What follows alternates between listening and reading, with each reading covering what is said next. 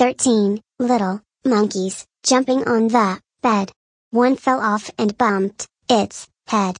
Mama called the doctor, and the doctor said, Welcome to another episode of Graham vs. Graham Presents Monday Monkey Poop, that podcast where Graham says monkey poop.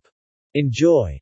Monkey poop. What do you call monkeys with a banana in each of their ears? Anything you want they can't hear you. However, if a monkey is half deaf, like Graham, then only one banana is needed. With all of that out of the way, if you have not yet subscribed to Graham vs. Graham Presents on your favorite podcast platform, you should do so, and you can tune into all of the Graham vs. Graham Presents short podcasts for short attention spans.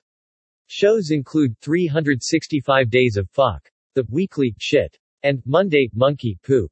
Goodbye.